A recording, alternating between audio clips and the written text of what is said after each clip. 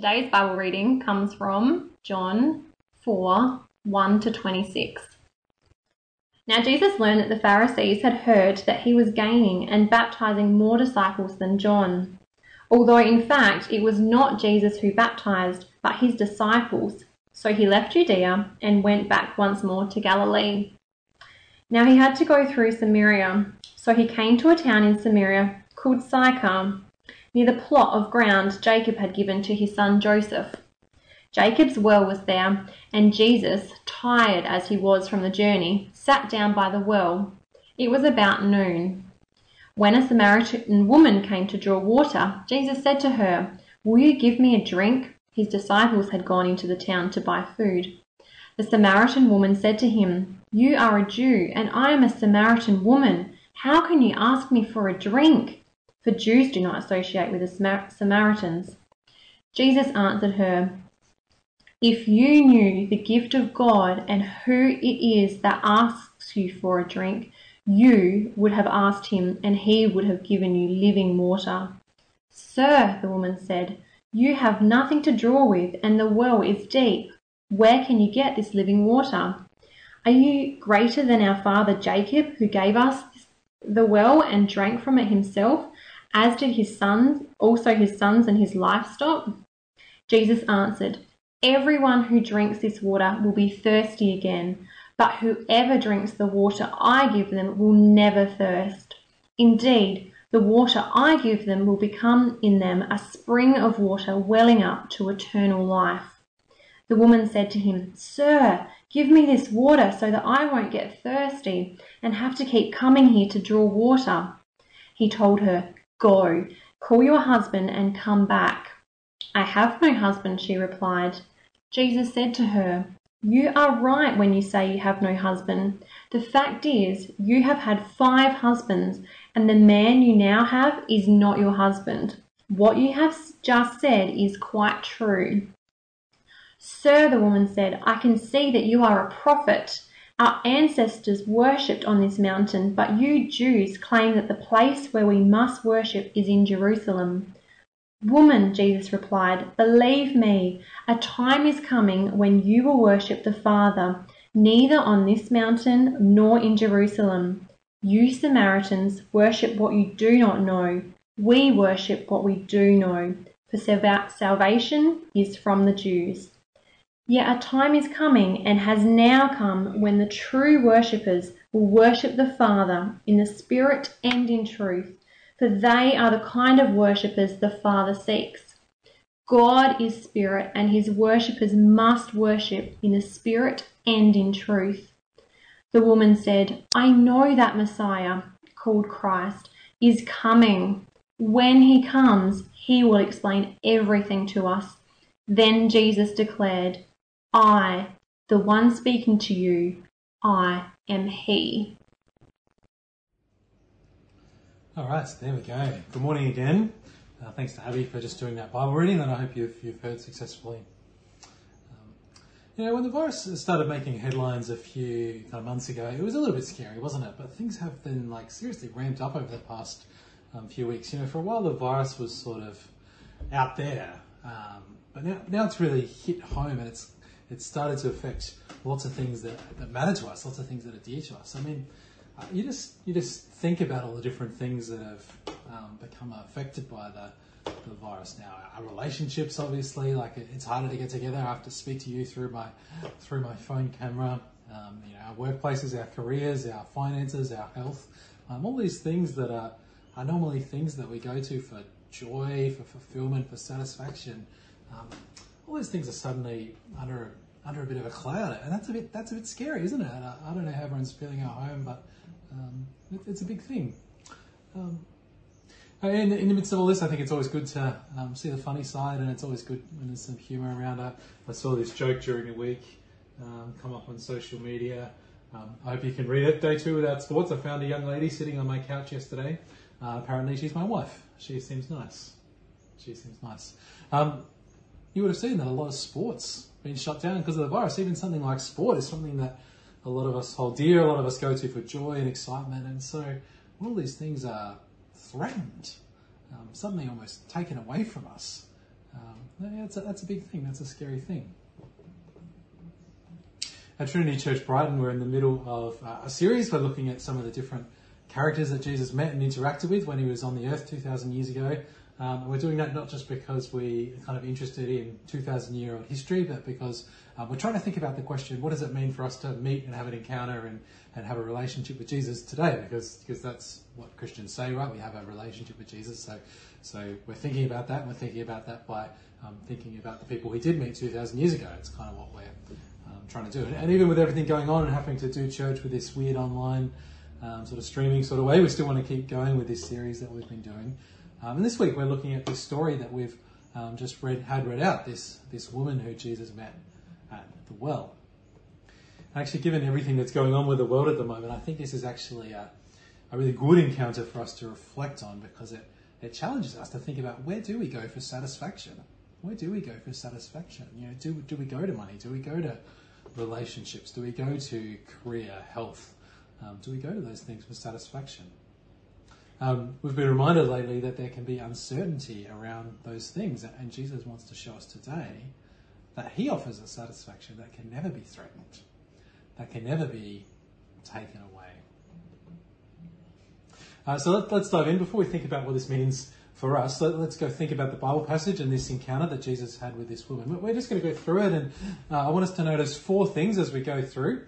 I listened to a guy called Andrew Sachs this week on this passage, and he pointed out that there's lots of W's in this passage. So there's a woman, there's water, there's a well. I want us to notice 4 W's. 4 W's. So today I've got a woman, a well, a wedding, which you might not have seen at first, and worship. 4 W's I want us to notice: a woman, water, a wedding, and worship. Let's see if we can pick those up as we go through the passage. Let's bring the passage up. I hope you can see the words on the screen behind me okay. If not, it'd be a great thing to have a Bible as you're watching. That might be a good thing to do too. This is the beginning of the passage we looked at. Let me read for us. It says, "Now Jesus learned that the Pharisees had heard that he was gaining and baptizing more disciples than John. Although in fact it was not Jesus who baptized, but his disciples. So he left Judea and went back once more to Galilee." Jesus has been in Jerusalem, that's kind of in the south of Israel, and he's on his way back up to Galilee, where he's from. Now he had to go through Samaria. So he came to a town in Samaria called Sychar, near the plot of ground Jacob had given to his son Joseph. Jacob's well was there, and Jesus, tired as he was from the journey, sat down by the well. It was about noon. When a Samaritan woman came to draw water, Jesus said to her, "Will you give me a drink?" His disciples had gone to the town to buy food. Sorry, let's not get ahead of myself. Jesus is on a journey. He's tired. It's hot. It's the middle of the day. He gets to this Samaritan town. He sends his disciples off to get food. He sits down at the well for a rest. And that's where we meet the woman. The first of our W's. Now let's think about this woman that Jesus meets for a minute. There are actually a fair few things we can know about the woman, even from these first few verses. I mean, the obvious thing, obviously, is that she's a woman, and that seems like it's not even worth saying, but it is actually significant, because it wasn't normal for men and women to speak to each other in these days. So the fact that Jesus actually speaks to someone of the opposite gender is a big deal. Second, we also know that she's a Samaritan. Now, if you know anything about Jews and Samaritans, you'll know that they don't particularly get along very well. Samaritans were sort of seen as a second-class citizens almost by Jews, and the history of that goes back to the Old Testament. Israel, at one time, it was one nation under kings like David and Solomon, but then at about 930 BC, Israel split into 2. You had a northern kingdom, you had a southern kingdom, and both kingdoms are unfaithful to God in different ways. But as we go through, there's sort of a sense where God chooses the southern kingdom as the one he's going to stick by. He's going to keep his promises through them. And so the southern kingdom, the Jews, they go on being God's chosen people, even though they do go to exile and come back. Whereas the northern kingdom eventually gets taken over, and they sort of mix with the Assyrian people, the Assyrian Empire that takes over them, and they sort of become these almost half Israelites, it's kind of bred out. And so they're the ones that are not real Israelites, they're the ones that God abandoned, and the Jews see themselves as God's special people. So the woman that Jesus met, she was a Samaritan. She was just one of these people who was seen as second class. What else do we know about the woman? There was actually an interesting little detail. Things playing up on me again. Just here, there's an interesting little detail. John tells us that this happened about noon, about the middle of the day. And that's an interesting thing, because commentators tell us that the normal thing in these times was for women to go and fetch water sort of at the beginning of the day when it was cool, or in the cool of the evening, but not in the middle of the day. So the fact that it's the middle of the day and the woman is going out to draw water, that's slightly unusual. And the other thing commentators tell us is that women going to the well to get the water each day, it was sort of one of the key kind of social interactions that women would have. They'd go to the water and socialise, chat with other women. The woman in this story, she's going to the water, she's going in the middle of the day. Evidently she's by herself. It seems that this woman is not only one of the Samaritans who were already sort of outcasts, but she's even an outcast of the outcasts, if that makes sense. She doesn't seem to be well liked even by the people in her own town. And all of this gives us a picture of what the woman was like. It makes us realise just how significant it is that Jesus chooses to speak to her. Chooses to speak to her. And it's not surprising when the woman is a bit freaked out when Jesus starts up conversation. Let's go to verse 9, look at what she says here. The Samaritan woman said to him, "You're a Jew and I'm a Samaritan woman. How can you ask me for a drink?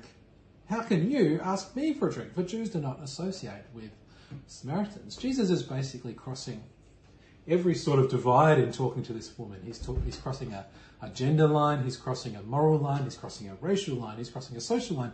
But Jesus is happy to cross all those barriers because it seems he cares about this woman. He cares about this woman. And just before we finish talking about the woman, there's one more thing I want us to notice. This is a little bit of a diversion, but I think it's worth doing. I just want us to zoom back a little bit and notice kind of where this story with the woman in the well fits within the book of John. If you were with us at church a week ago on Sunday when we met physically, or you might have even listened online, we spoke about a guy called Nicodemus. Nicodemus' story is a chapter earlier than this, back in chapter 3.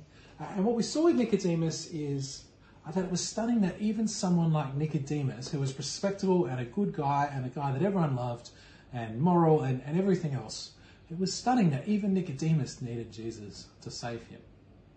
We saw that was a remarkable thing, that even Nicodemus needed Jesus. And this week we're looking at the woman, and she's quite the opposite sort of character to Nicodemus. She's not connected, she's not respectable, she's an outcast. And in between these two stories of Nicodemus, the good guy who everyone likes, and this woman who's an outcast, in between these stories sits a little section which includes a very famous verse, John 3:16. And I just want to flip us back here to John 3:16, a verse that I'm sure many people know. That says, "For God so loved the world that he gave his one and only Son, that whoever believes in him shall not perish but have eternal life." This is the sort of verse that you can go to kind of 1,000 times and read it 1,000 times and still come back and notice things that you haven't noticed before. I want us to just particularly notice today this word right in the middle here, whoever believes in him shall not perish but have eternal life. Because I think the two stories that we are looking at, the one we looked at last week with Nicodemus, the woman we're looking at this week, they push out boundaries around that word, whoever. Do we really believe that whoever believes in him shall not perish but have eternal life? Because actually for Nicodemus, it was sort of, even Nicodemus, the thing that was stunning was that even Nicodemus needs to believe in Jesus. Even Nicodemus is perishing unless he believes in Jesus. And if he does believe, he can have eternal life. So even Nicodemus needed to believe. It kind of pushes us one direction. But this woman kind of pushes our boundaries to the other extreme. Even this woman can have eternal life if she believes in Jesus. Whoever believes, the ultimate insider, the ultimate outsider, whoever believes in Jesus can have eternal life. It doesn't matter what end of the spectrum you're on. Let's go back to John chapter 4. We've noticed the woman. Let's notice the second of our W's. Let's notice the water. The water. This is verse 10. Remember, Jesus has just asked the woman for a drink, and then she kind of is surprised that he's spoken to her. And look what Jesus says next. Jesus answered her, "If you knew the gift of God and who it is that asks you for a drink, you would have asked him, and he would have given you living water." It's a pretty odd thing to say, isn't it? I mean, Jesus has just asked her for a drink. She's not sure what to do. And then he says, oh, if you knew who I was asking you, you would ask me. It's probably actually not a very good way to start a conversation with a woman. But how does the woman respond? Next verse, verse 11. Sir, the woman said, you have nothing to draw with, and the well is deep. Where can you get this living water? Hang on, buddy. Why would I ask you for a drink? It's a deep well. You don't even have a bucket. You clearly don't have any way of getting this water. Why would I ask you? What even are you talking about? Again, if you were with us last Sunday when we talked about Nicodemus, there's a bit of Nicodemus in this. Nicodemus said, what is it? What do you mean, Jesus, that I have to be born again? I mean, that makes no sense. Jesus, caused confusion then. He's causing confusion now. But just like with Nicodemus, Jesus clarifies what he means. If we skip through to verse 13, Jesus clarifies what he means. This is what he says next. Jesus answered, everyone who drinks this water will be thirsty again, but whoever drinks the water I give them will never thirst. Indeed, the water I give them will become in them a spring of water, welling up to eternal life. We start to see that, again, Jesus is speaking in metaphor. This is no physical drink of water Jesus is talking about. This water represents something. It represents life. It represents life. We kind of lose the metaphor a little bit in our modern world. We can so easily get water just out of the tap. My kitchen's just up here, and I know I could go and turn the tap on and get clean drinking water just like that. And even with the supermarket shortages and everything that's going on at the moment, we still have easy access to things like water straight from our taps. In the time of Jesus, particularly in the dry Middle East, water was life. So this town where the woman lives was probably only built there because there was a spring right nearby. And water means that life can exist, right? If you've got water, you can have life. So it's life that Jesus is offering. It's another metaphor. So the woman, the water. Thirdly, let's notice what I've called the wedding. Now this one might be a little bit more subtle, but there's a lot of imagery in our passage today, a lot of imagery that points us to sort of romantic marriage sort of ideas. And let me explain what I mean by this. First of all, this whole section of John's Gospel has a lot of wedding imagery. So if you know John's Gospel back in chapter 2, Jesus goes to a wedding. It's in Cana. The wedding's been badly organised, and so they've run out of wine, and Jesus solves the issue by turning water into wine. Great story. And traditionally, actually, the role of providing the wine at the wedding was the role of the bridegroom. So in that story, in some ways, Jesus is taking on the role of the bridegroom at that wedding.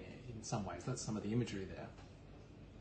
And then in John 3, that's actually said explicitly. John the Baptist then describes Jesus as a bridegroom. So you see, we're starting to build a bit of a picture here. And in this passage, there's obviously this scene with the well. And if you know your Old Testament, and obviously John's original readers would have been familiar with the Old Testament, you might be able to think of a few times where there are different scenes with wells. And virtually all those scenes with wells are connected to something romantic. So back in Genesis 24, you might know this story. Abraham wants to get a wife for his son Isaac, and he sends his servant out. And his servant meets Rebekah, who becomes Isaac's wife, and he meets her at the well. And then in Genesis 29, Isaac's son Jacob also meets his future wife Rachel at a well. And by the way, this is called Jacob's well, remember? So it may well be that this is the exact same well where Jacob met his wife in Genesis 29. And then later on, Moses also meets his wife at a well. So it's quite a clear theme. You also have things later on in the Old Testament, like Proverbs, I think, describes faithfulness in marriage, like drinking from your own well or drinking from your own cistern. Kind of talks in that sort of language. Solomon in Song of Songs describes his bride as a stream of living water. So you can see, actually the imagery is quite clear. Kind of wells and marriage sort of, at least in the Bible, are meant to go together. I don't know, I doubt this is the case, but I wonder if even, we have wishing wells at weddings these days. I wonder if there's something in that imagery that it somehow goes back to how the Bible connects wells and marriage for some reason. The thing is, I think it's quite clear that John 4 is meant to make us think of marriage and husband and wife relationships. I think it's meant to think of that sort of imagery. And this is not actually that surprising. And quite consistently, the Bible uses marriage as a way to talk about the relationship that Jesus has with his people, with the church. I'm not suggesting there's actually something literally romantic going on between Jesus and this woman, but certainly I think, we said that the water is a metaphor that points to life. I think the marriage imagery through this passage is also a metaphor that points to the relationship that Jesus has with his people, the church. But there's something, of course, about this that is shocking, because what is shocking is that for this beautiful picture of Christ and his bride, the church, this amazing, beautiful picture about marriage, what is shocking is that it's this woman. It's this woman.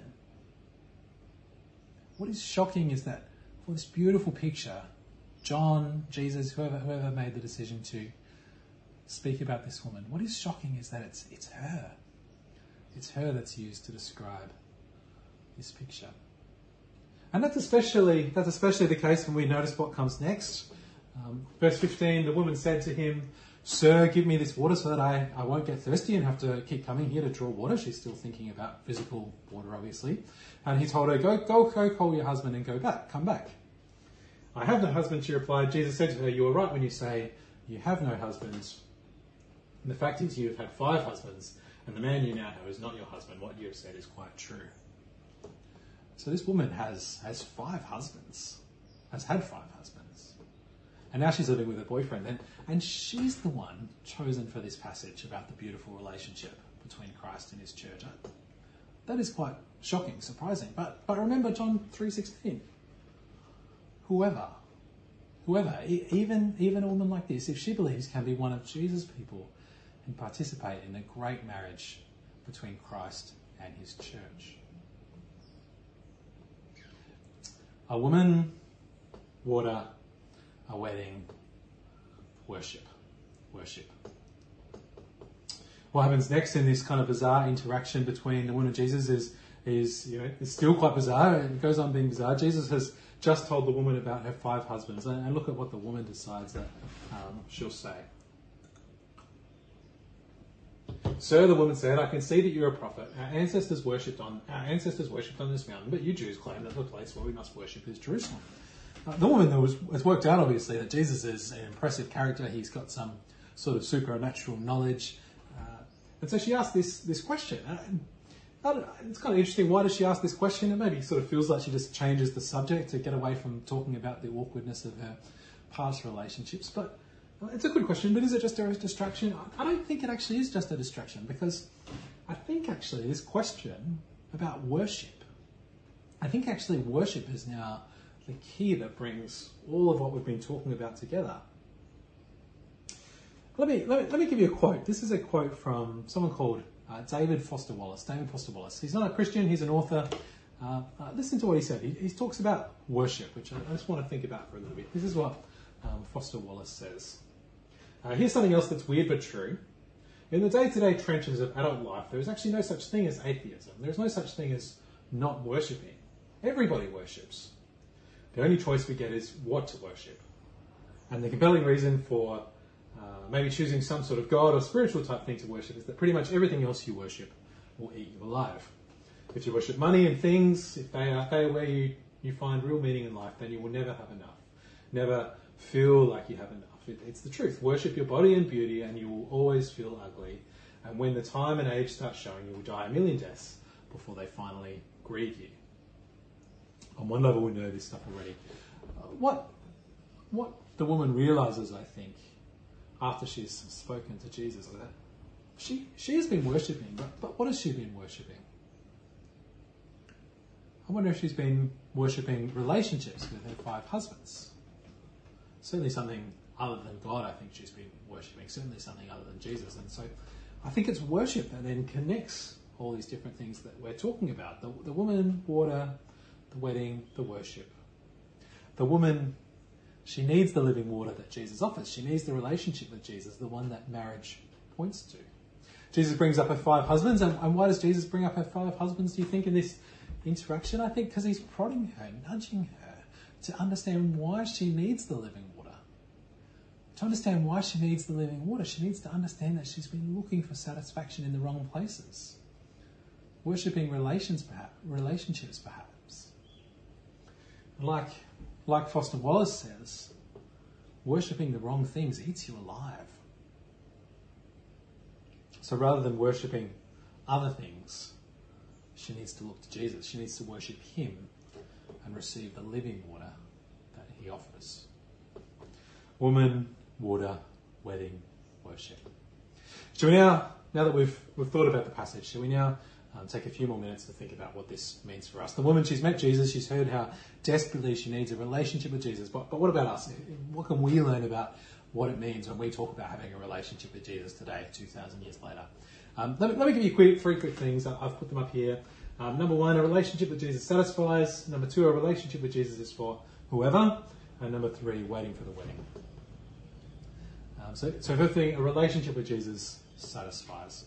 Remember at the start, I talked about how all the things, one of the things coronavirus is doing is it's starting to affect all the different things that are important to us. So it's affecting our relationships, it's affecting our careers, it's affecting sport even, it's affecting our livelihoods.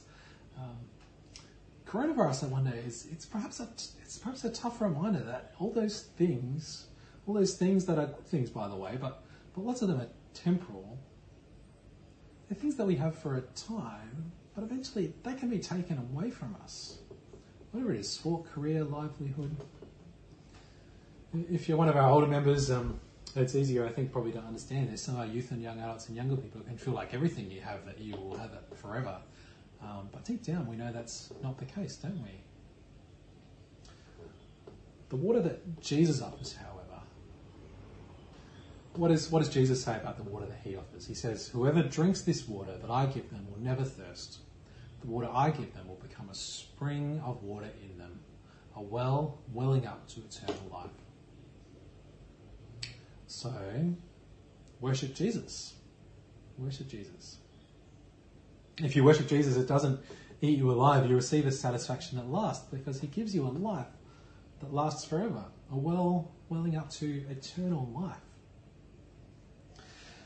You know, I don't know if I'm the only one that finds this. I expect this is probably just a universal truth.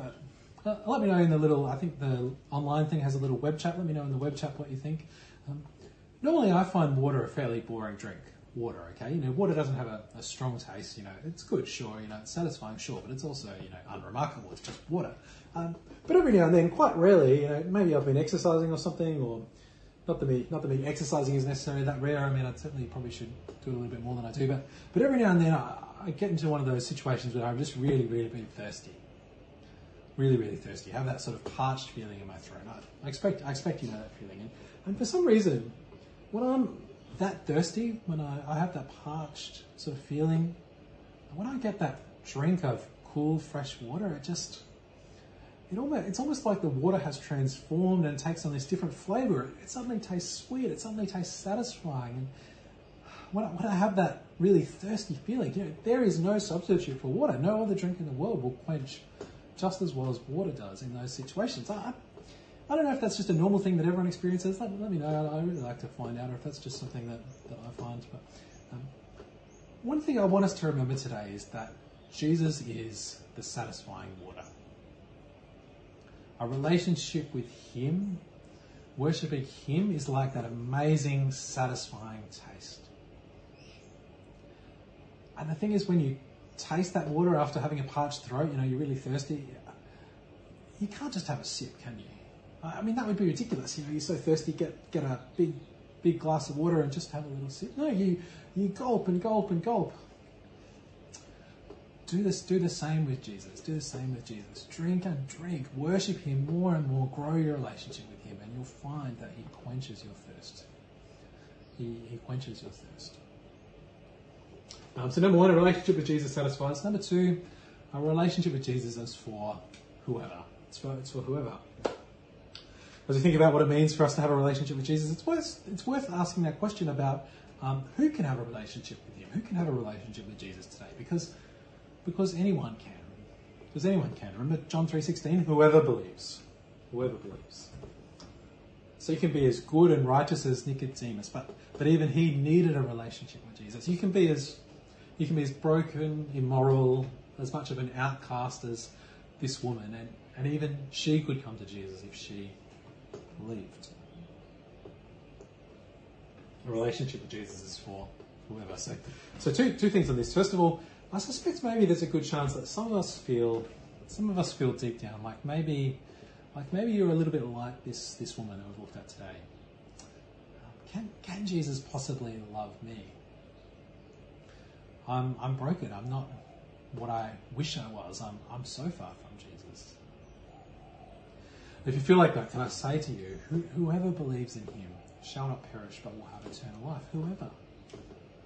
He loves you.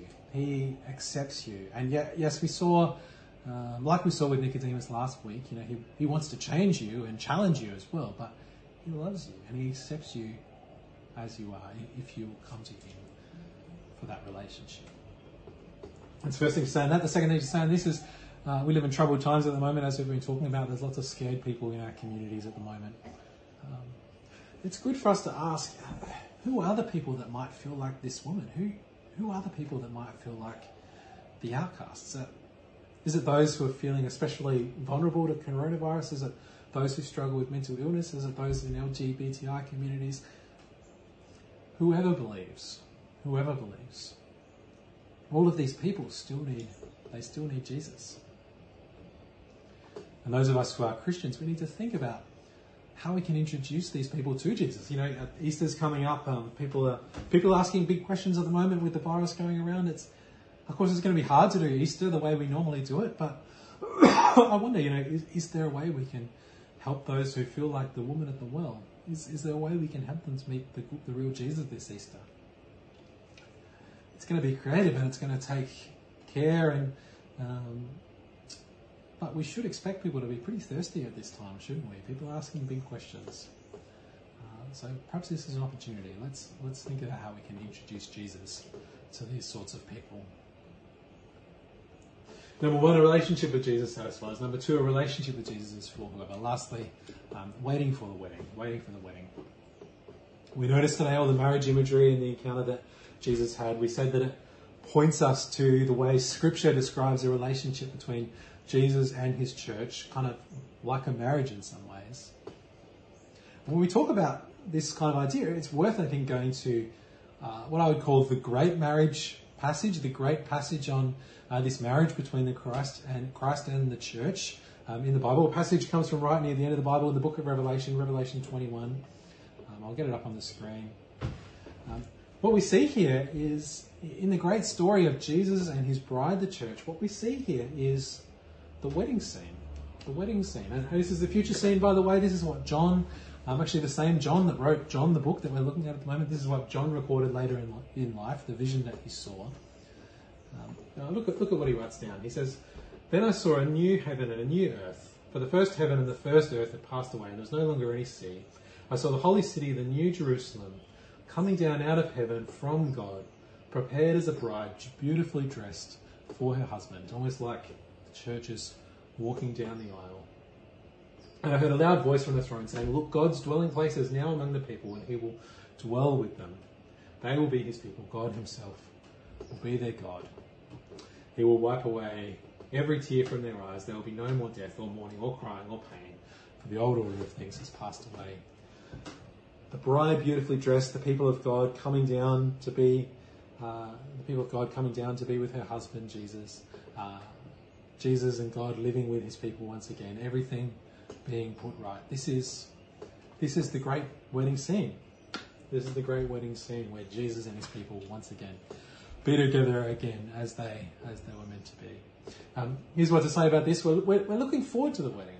We're looking forward to things being put right one day. But the thing is, the wedding hasn't yet come. It hasn't yet come. Remember, this is a future scene. We're still waiting. There's a couple in our church who are engaged, Cadeau and Jules. Shout out to Cadeau and Jules if you're watching. I hope you are.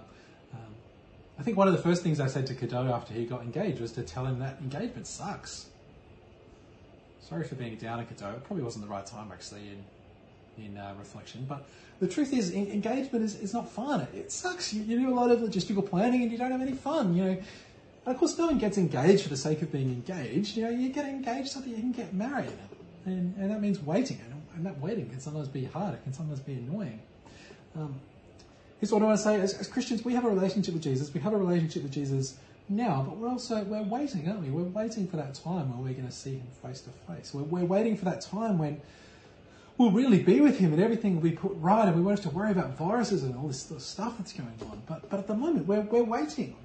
We're waiting. We don't see him face to face. We don't see him in the way that we one day will see him. And one thing, I don't think we say this enough in churches, it can be hard sometimes. It can be hard to really believe that one day Jesus will return and things will be put right and we will see him properly for who he is. It's hard to believe because that's still not yet our experience. We still don't see that. You know, it's a little bit like I read an interesting article about the virus this week, talking about how people have found it hard to actually believe that this is actually going on in the world. You know, it's a beautiful day outside today. I went for a walk today. I look around and, you know, things look good. It's hard to believe that the world is struggling at the moment. It's hard to believe it until we see it. Sometimes it can be hard with Jesus. We can't see him. Sometimes it can be hard to believe that he is really coming back. But what do? We look at the evidence. We look at what he did 2,000 years ago. We know we have a relationship with him now, and so we believe. We believe. And we look forward to this wedding day. We look forward to this wedding day. Look to Jesus for a relationship that really satisfies. Remember that relationship with Jesus is for whoever believes. Let's look forward to the wedding where things will finally be put right. I'm going to pray for us now. I'll pray after what we've just been speaking about, and I'll pray for our world as well, with all the hard things that are going on at the moment. So if you're watching in the lounge room, whatever you do, why don't you join me as I pray.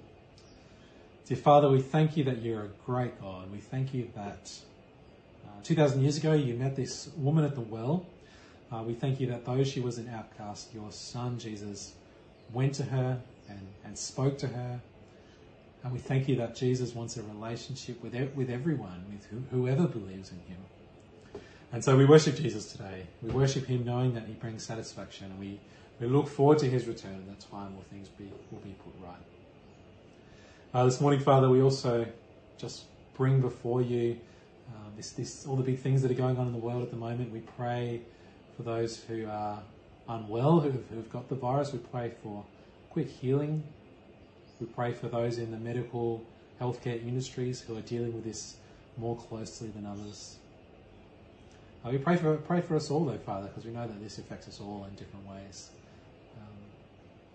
For teachers, for office workers, for anyone who's facing a shortage of work in the near future.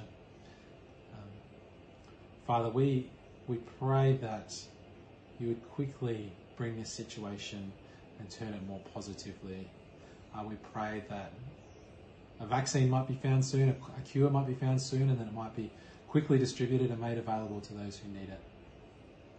We pray that this time of being cut off from each other in some ways would quickly pass so that we can once again resume a full and proper relationship with others. I pray particularly, Father, for those in our community who are afraid of this, for those who are vulnerable, for those who feel like they are perhaps outcasts for any number of different reasons. We pray for your protection. We pray for your protection. God, you're a great God, and we know that you are sovereign. We know that you're in control. We know that we can trust you. We know that even though we might be freaking out, that you are not freaking out. You have these things in your hand. We don't know exactly what you're doing or why you're doing it, but Father, we do pray. We pray that you would bring things and put them right, and that you would do it soon. And we pray as well, Father, that even in the hard things that this situation brings, that there might be opportunity to speak to people about Jesus. Because we believe he is real, even though we don't see him now. We believe that he is who he said he is, and we believe that he is coming back. And Father, in times like this, I ask that you would grow our faith. And we pray this for the sake of Jesus, and we pray in his name. Amen.